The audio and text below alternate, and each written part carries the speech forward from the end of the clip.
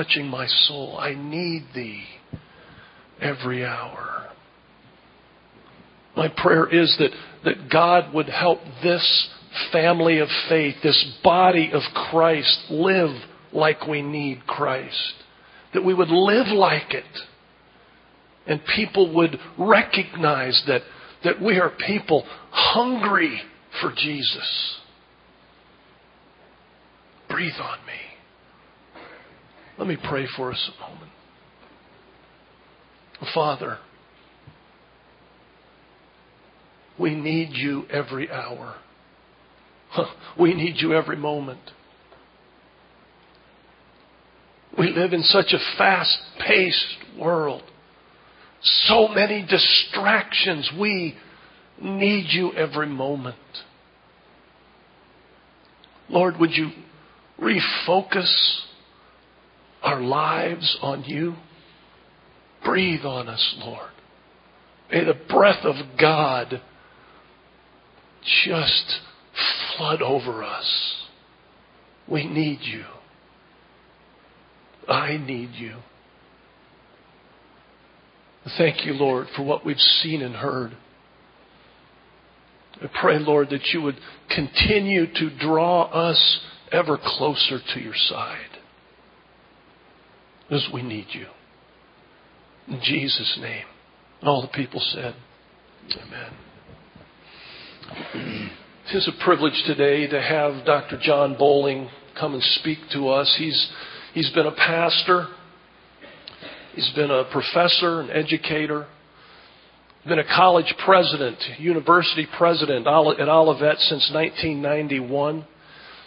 He has done an outstanding job. He has led the college into some of its best days.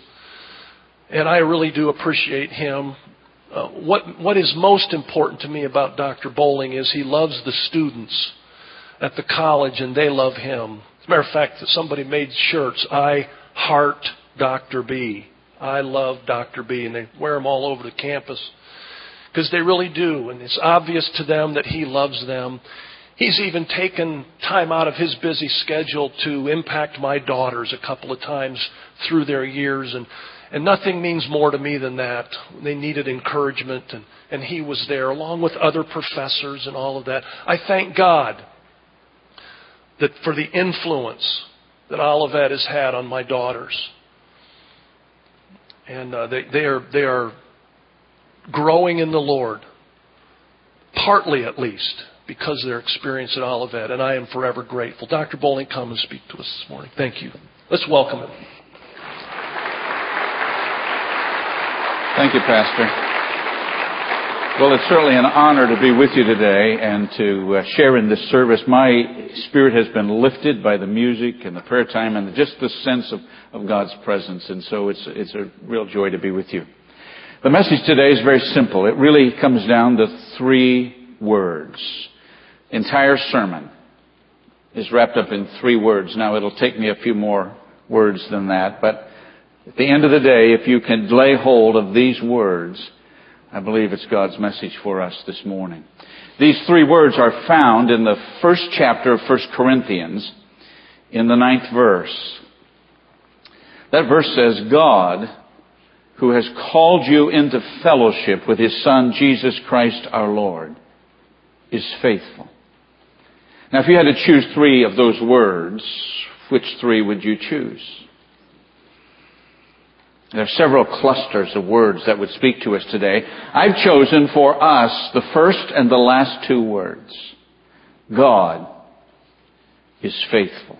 God who has called you into fellowship with His Son, Jesus Christ our Lord. God is faithful. That's where our hope and our assurance rests. The truth is, if God is not faithful, if God says one thing and then turns right around and does something else, or if God makes a promise and then somehow it slips His mind, well, we don't have much confidence for the living of our lives. But the truth is, the Scripture on this page and on almost every page of the Bible is this clear declaration: God is faithful. If it were possible to flash onto the screens today, this very same verse from a host of other translations, you'd get a sense of the texture wrapped up in that little statement, God is faithful. One of the translators, when he got to that point, just simply wrote, God is utterly dependable. Another writer says, God is entirely trustworthy. Another, God is ever faithful. Another, you can rely on God. I think the Message translates it like this: God never gives up on you. 3 words. 3 words that I think have meaning for each of us as individuals, the living of our lives. 3 words for our families. 3 words for this church and the vibrant ministry that you have here in Fort Wayne, but across the district and really around the world. In all of those avenues, God is faithful. I'm pretty well convinced there's not a person here this morning that doubts that. I mean, I believe you believe that. You probably wouldn't be in church on Sunday morning if you didn't believe that God was trustworthy. But I also know that it's difficult sometimes to daily live our life at the depths of that verse. Because we're living in a world where very little is trustworthy. Promises are made, and even in spite of good intentions, sometimes promises are broken. Or you buy a product and you get home and it doesn't work quite right, and you look on the other side and there's some fine print. Works everywhere but Fort Wayne. You know, how can that be? We live in a world that has a tendency to kind of make us cautious. And so when we step into the kingdom of God, when we begin to live our life, we know that God is trustworthy, and yet sometimes it's very difficult to trust God with our finances or with our health or with our family and all of those areas. When I was a little boy, I'm sure I was in elementary school, but probably even younger, maybe first grade or so. My older brother Michael and I were playing in the backyard of our house, and it was in the summer, and we finished whatever we were doing. We came storming into the kitchen. My mother was there, and she was ironing. So she put the iron down and kind of talked to us a little bit about what we were doing. Then she said, "You want something to drink?" And we said, yes. So she turned her back to get something either from the refrigerator or the sink. I can't remember that part. So I'm standing there by the ironing board, and my older brother is there, and he looked at the iron, and he looked at me, and he looked at the iron, and he looked at me, and then he said to me, "Hey, John, put your hand on that iron and see if it's hot." And I don't know whether I'd never been around the iron. I don't know why I never hesitated. But when my older brother said, "Hey, put your hand on the iron," this is what I did. I learned 2 things that day that I never forgot. I learned to never put your hand on a hot iron. And I learned to never fully trust my older brother. Anybody here ever get burned? Yeah. It's called life. It happens. Well, because of that, though, it's difficult sometimes to really just plunge in and fully embrace the simple truth of these words. God is faithful. Last night when I got into town, checked in a hotel, got gas and got something to eat, and then I drove here to the church. It's dark. Pulled onto that parking lot. Put my car back there so I could look at this place. I thought about you, though I don't know you, really. I thought about your families. I thought, what would God want for us today, this week, as it unfolds? I thought about the thousands of people who drive by this church on these highways. And it just seemed to me that if God's Holy Spirit could help us renew our faith in His faithfulness, then our lives would be different. I really believe we could face anything and be victorious, even in the dark days of life, if we really grasp this truth. God is faithful. The faithfulness of God is an expression of His character. I mean, it's just who God is. We can make a great list of all the attributes of God. God is holy. God is just. God is loving, and on through.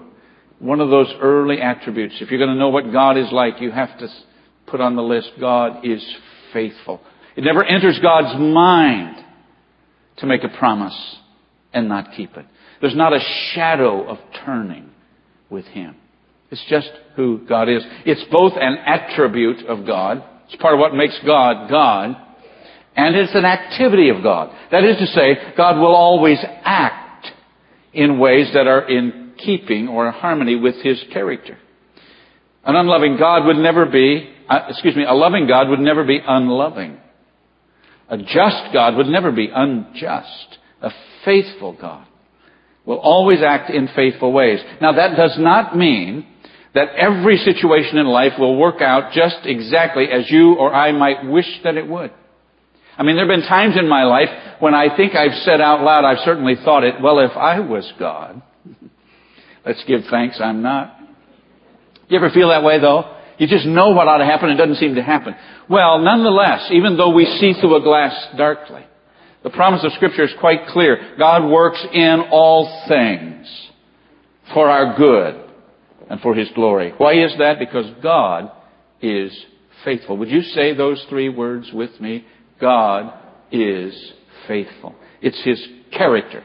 It's who He is. It's how He responds. Years ago, I was teaching at Colorado Springs at Nazarene Bible College. My wife Jill and I had moved there from Dallas, Texas, and just threw ourselves into the work of that school. And about halfway through the fall semester, we came to fall break, which is a long weekend. Now, students think those breaks are for the students. The truth is, they're for the faculty and staff that kind of catch our breath and all of that. Now, a reasonable person at fall break, particularly his first year teaching college, a reasonable person would have stayed home and worked to kind of catch up and maybe get ahead of the next week's lectures. That's what a reasonable person would do. But rather than that, my wife Jill and I decided to take that long weekend and drive from Colorado Springs back to Dallas, where we'd left a few months before to see some friends. And you can drive all the way from Colorado Springs to Dallas, Texas in one day if you leave very, very early in the morning and you drive to very late at night and you're still in your 20s. You can do it. I was shaped like my car when I got there. But nonetheless, we left early, still dark, left Colorado Springs, drove down along the front range of those mountains. You cut across a little corner of New Mexico into the Texas Panhandle, and that vast expanse, we just riding along under or south of the Red River there, coming into Dallas, not late, but 8, 9 o'clock. It was dark, and pulled up front of some friend's house. They had volunteered to keep us for the weekend. Well, we went in, visited a little bit, had something to eat, and then we just all decided, let's go to bed. We'll catch up tomorrow. Friends, very gracious, they gave Jill and me the master bedroom, their bedroom in the house. And so we turned in very quickly. Now, I don't know, maybe you've had this experience. When you're not home, when you're not in your own bed, you don't sleep quite as well as you do when you're home. And that was happening to me that night, and 2 or 3 o'clock in the morning, I woke up and raised up, and just for a moment didn't remember quite where I was. But the lights from the street light came in and illuminated, and I remembered, that's right, I'm in Dallas. I'm at Steve and Anita's house. And so I kind of took a deep breath and lay back down in the bed. And as I lay down with my eyes still open, now adjusted to the shadowed light, I saw right in front of me, with my head on the pillow, I saw 2 tiny feet. Well, I raised up, and there, upside down, in bed between me and Jill, was the little girl, the daughter of our friends, who had been in bed when we arrived. I guess I was sleeping better than I thought, because sometime in the night she got up from her room and came down the hall and went into Mom and Dad's room and climbed into bed, she thought, with Mom and Dad, and there she was upside down in bed. I didn't know what to do. I mean, I thought, if I wake this little girl in the middle of the night in her parents' room, this strange man, or this stranger, would wake her, she would be in therapy forever. But if I don't do anything, if I just say, well, I'll just go to sleep and pretend I don't know, if she has a nightmare, I wake up with 2 black eyes. I didn't know what to do. And so in the quietness of that moment, I just decided to do what most of you husbands would do. That's exactly right. I reached over and woke up my wife. Right? I said, Jill, Stephanie's in bed with us. Jill's very calm. She can handle anything, it seems. And so she said, all right, I'll take her back to her room. So Jill gets up and she leans over. And I'm still a little worried that the girl's going to wake up and scream in the night. But Jill picks her up. And as she does, Stephanie's eyes get really big. And Jill instinctively, I think, holds her and pats her, whispers in her ear, Stephanie, this is Jill. I'm going to take you back to your room, okay?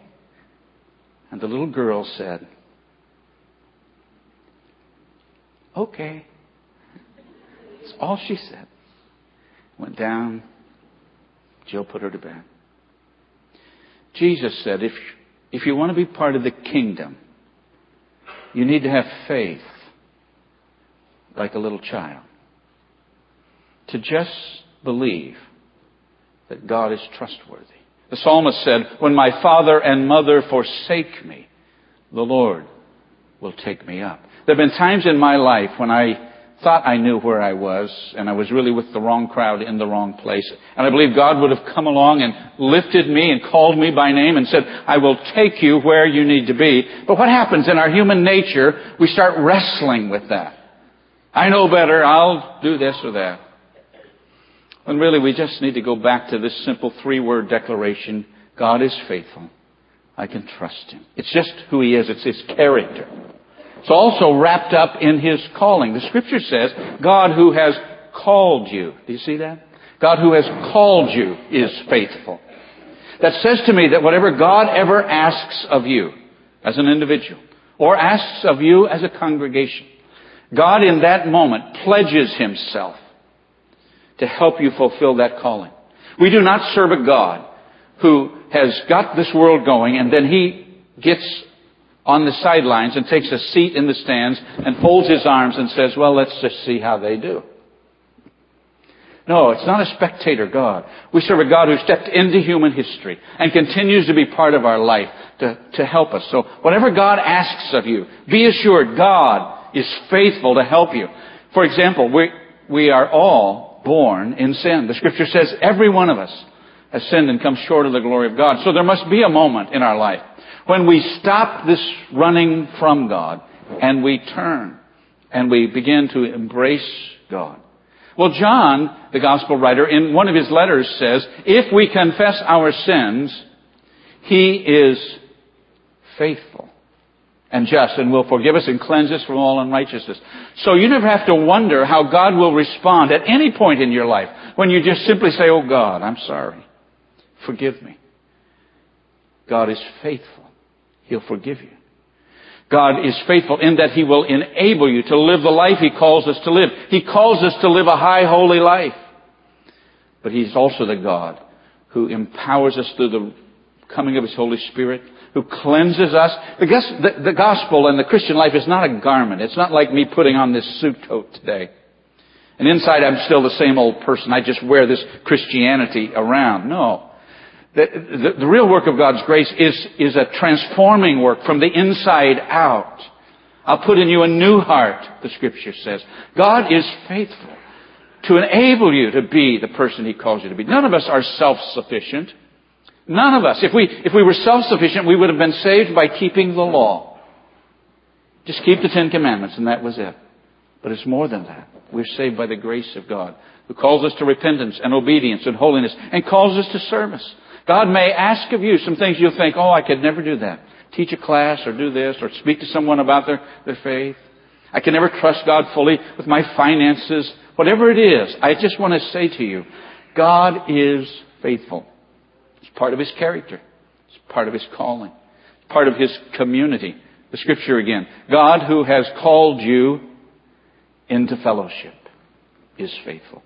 I was in that first service, the pastor talked about it today, where a young woman who went with the ladies to Nashville got out of her seat and came right over here to pray. And I tell you, it got all over me. When someone comes to Christ, we've got to surround them and help them. They are babes in Christ. You'd never leave an infant alone. And I just thought this morning, that's exactly what has to happen. People who drive up and down these streets, they're living in a world that has a tendency to beat them down. The church is to lift them up. I read a story of a dad who's having breakfast with his kids before school one day, and has a couple of older daughters, but he has a little boy, just maybe kindergarten or first grade, and they're having breakfast, and the little guy announces, although he's smiling, the little guy says to the family that morning, "I'm going to be sad today." So the dad says, "Well, Jeffrey, why do you want to be sad today?" "Well, when you're sad at school, all the teachers take turns hugging you.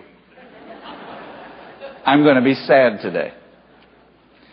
Well, I just have this sense that the community of God, we are to be the canvas where people see the faithfulness of God. They cannot see God. We're the body of Christ. They must experience the embrace that comes to a new convert, or to a neighbor, or someone that works at your elbow week in and week out. How will they know unless we tell them? God is faithful to energize your influence, to be salt and light in the world. 3 words, very simple words. God is faithful. His character, His calling, His community are all expressions of that. I've seen that played out over and over in my life, in my own life, my family, my life when I was a pastor. I certainly have seen it in the life of Olivet Nazarene University. You know, Olivet began over 100 years ago as just an idea. A handful of men and women during the first decade of the last century got an idea. But it was a big idea. It was really a dream. And it was a God-inspired dream. They were standing on the doorstep of the 20th century, and they began to sense around them winds of change. The world was changing. And the world was changing in some fundamental ways that had never happened in the long history of humanity. For example, electricity. Think of the difference. Life was going to be different from then on. Automobiles were showing up on those dirt streets. And don't get me wrong, people were even talking about flying. The world was changing. And it wasn't just changing from a technological standpoint, as dramatic as that was going to be. Maybe more fundamental were the changes of how people thought and how they understood the world. Einstein in 1905 publishes his first theories of relativity. Nietzsche, the philosopher, begins to talk about God in some new ways at that time in history. The Austrian psychiatrist and psychologist Freud begins to challenge our understandings of human personality. Darwin makes some stunning claims. Well, it's in that world, it's at that moment 100 years ago when a handful of Eastern Illinois Christian families, none of whom had been to college, get this idea. The idea was to establish a school where there would be the integration of faith and learning. A kind of school where their kids and other kids could come and get ready for a world that had not yet arrived. The future. And so in the fall of 1907, in a little town called Georgetown, Illinois, in one room with one teacher named Mary Nesbitt, what we know today as Olivet Nazarene University began. During that first year, those founding families pooled their resources, mortgaged their own farms, and bought 2 large farms side by side, not far from Georgetown, out on Illinois Route 1, 140 acres and 140 acres side by side. And they laid out the drawings for a campus, and beside the campus was going to be a new town, brand new city. And they were going to farm part of the land, and on the back acreage of that property was coal. And they were going to have revenue from the coal and from the farming and from the sale of houses to finance the college. The first president of Olivet, his salary, I've seen the little handwritten note, his salary was tied to the coal revenue from the farm. So after 1 year in Georgetown, the school moved out to this new community, and they named that little town Olivet, Illinois. It had not existed before then. Olivet, Illinois. That's where the school began then to grow. In the next few years, people began to hear about this new school, and they began to come. You see, that's very fertile ground. It's like this farm ground here in Indiana. Anything you plant almost will grow. So they planted that idea with prayer, and the school took root and began to grow, and the campus was built there. Now, it's always difficult to finance a privately financed school. It's hard today, but it was particularly difficult in those days because everything had to be done for the first time. And by 1912, the early families decided that they had to have some help. The school was established in 1907. The Church of the Nazarene was established in 1908. And some of those families became Nazarenes in 1908. And so after just a couple of years, they offered their school to the Church of the Nazarene. And that was a marriage made in heaven, where the church adopted this new college. It became Olivet Nazarene College. And students began to pour in, not just from Illinois and Indiana, but Ohio and Kentucky and Missouri and all around Iowa. It grew and developed. Well, the school did very well until it got into the 1920s. And in trying to stay up front and grow for growth and all of that, Olivet just simply got out in front of itself financially. And in 1926, in spite of all the sacrifice and all of the hard work, the university had to declare bankruptcy. The federal court stepped in and took possession of all of the assets of the college and decided the only thing to do was to shut the school down, sell off the assets, and pay what they could pay. So the date was announced when they were going to sell. The dream that had flourished in those early decades now was going to die. On the afternoon that the auction was to take place on the courthouse steps in Danville, Illinois, a crowd gathered. Some folks wanted to buy the coal rights. Somebody wanted to buy this tract of farmland. Somebody else wanted to buy some property that still could build houses on. So they're all ready. It's like vultures circling around the school. And as they began to open the bids, a rather remarkable thing happened. A tall, relatively young man stepped forward from the back of the crowd and in a firm, loud voice made a bid for everything. He said, "I'll buy everything." And he gave a dollar amount. Well, nobody there was prepared to match that bid. I mean, they just wanted this or that or the other. The man's name was T.W. Willingham. He was a Nazarene pastor at Danville First Church of the Nazarene and was the treasurer of the school and felt particularly responsible, though it was not his fault, that the school had gotten into bankruptcy. So after the bankruptcy had happened, he'd gone to churches and families and friends and said, "We've got to keep the school alive." And he'd raised just enough money on that day to buy the school back. He was elected president the next day. It's one way to do it. Just buy the school. But Olivet students didn't miss one day of classes in all of that. God is faithful. For the next 13 years, Dr. Willingham led the school through the days of the Great Depression, and those were difficult days. But the school continued to grow and develop, and it looked like would finally break forth into a great future when a very devastating thing happened in November 1939. In the middle of the night, on a Saturday night, with most of the students gone, fire struck the campus.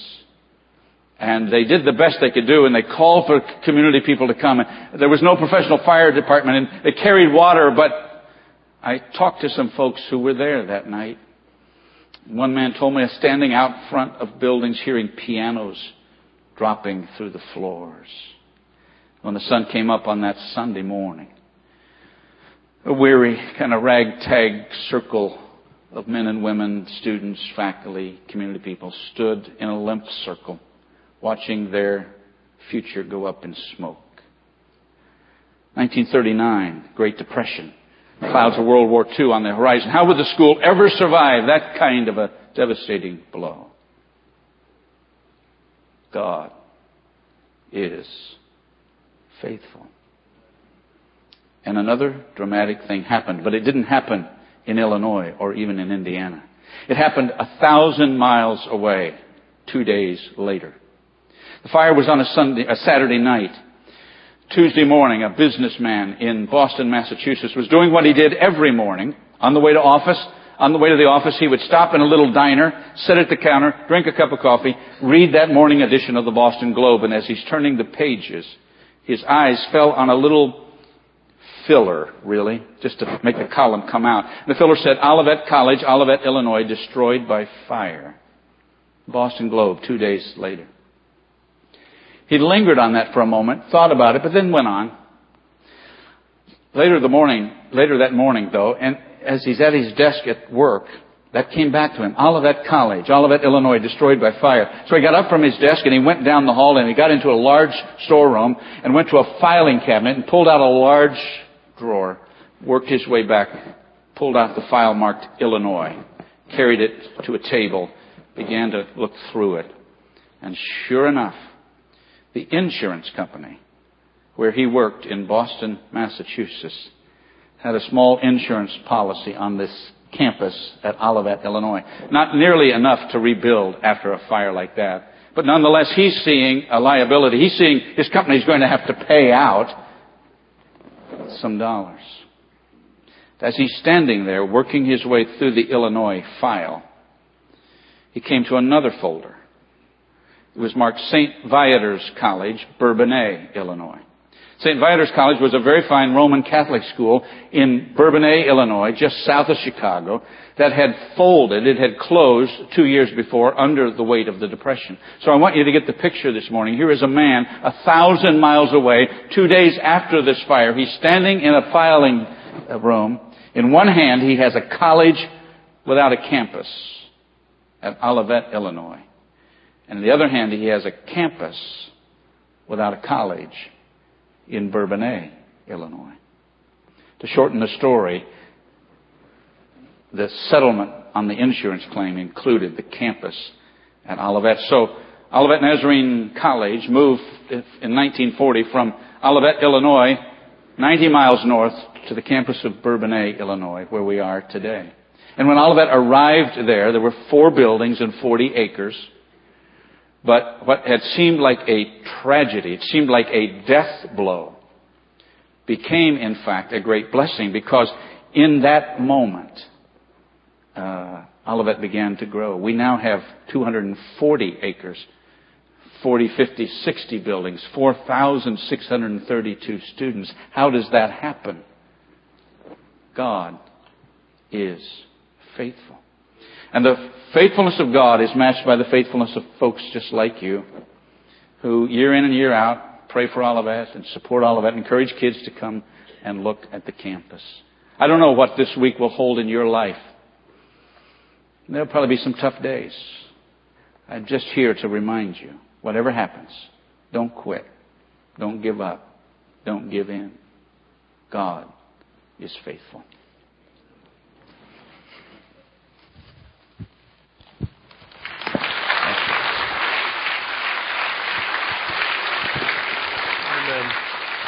Thank you, Dr. Bowling. I need to be reminded from time to time, don't you?